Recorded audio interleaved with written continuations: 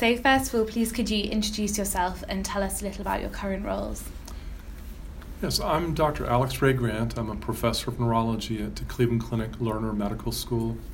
I'm a staff neurologist at the Multiple Sclerosis Center at the Cleveland Clinic. And I was the lead author of this guideline for the American Academy of Neurology. So as you said, today sees the publication of a new guideline for treating MS from the American Academy of Neurology. Can you give us an overview of this, please? So it was a pretty exciting opportunity for us to update a previous 16-year-old guideline, so it was really time to do a new guideline.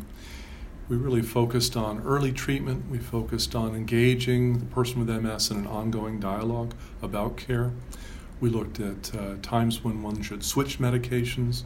We looked at a number of safety factors with the medicines. We looked at stopping medications. And so the last guideline for treating MS was published in 2002. What led to the new guideline being published now, and what are the most notable changes to the field in that time? Well, I have to say, what led to it not being published before now be the way I'd put it, but there were a number of reasons to do the guideline at this time. We had a handful of medicines back in 2002, and now we have 17 FDA-approved medications. We now have new treatment studies in people who've had just a single episode of demyelination before a diagnosis of MS. We have a lot more information on safety approaches to these medicines. So there's a lot of new information we needed to encapsulate in the guideline. And so what are the biggest the biggest changes in advice given to MS physicians? So how will these new guidelines affect treatment practice? Yeah, so one of the things is, and again, practice has moved this way, but we reinforce the early treatment message, even before a formal diagnosis of MS is given in patients who we know are going down that way.